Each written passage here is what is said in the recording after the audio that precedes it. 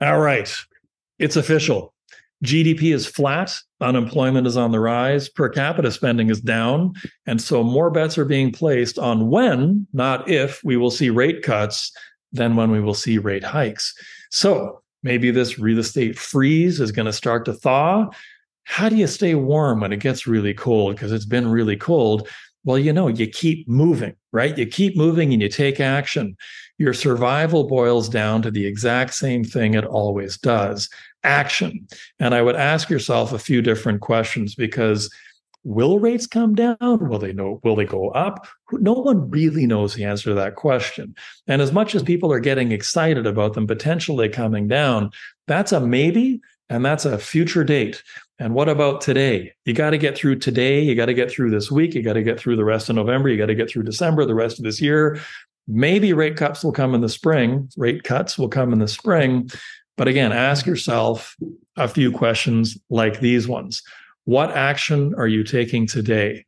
Are you living by default, waiting for the phone to ring, or by design, making other people's phones ring?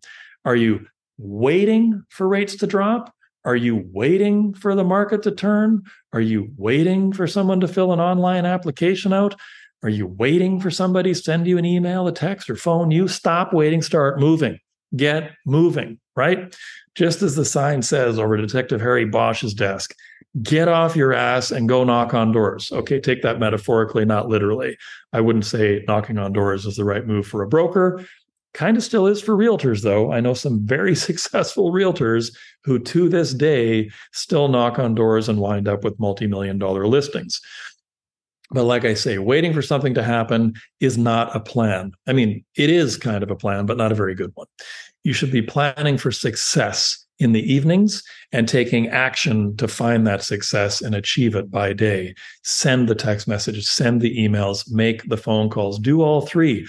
Check in on referral sources, on your referral partners. Check in on past clients from 10 years ago that you haven't spoken to since, clients that closed 10 days ago, people who didn't close with you at all. You know who they are. You remember their names because they kicked you to the curb in the 11th hour and went back to the branch, and you couldn't believe they did that. Guess what? They didn't have a great experience, and they're waiting for you to call them. They would love to work with you again, and they're not going to do that to you a second time. I mean, okay, one of them might, but odds are 99 out of 100 of them would not. Some of those greatest misses can be your greatest phone calls, because who's the bigger person? Who's the bigger person? You are. Every single day, we interview for the job we want, and we interview for the job we have. Every interaction with anyone in this world through the course of the day is a job interview. That's what it is.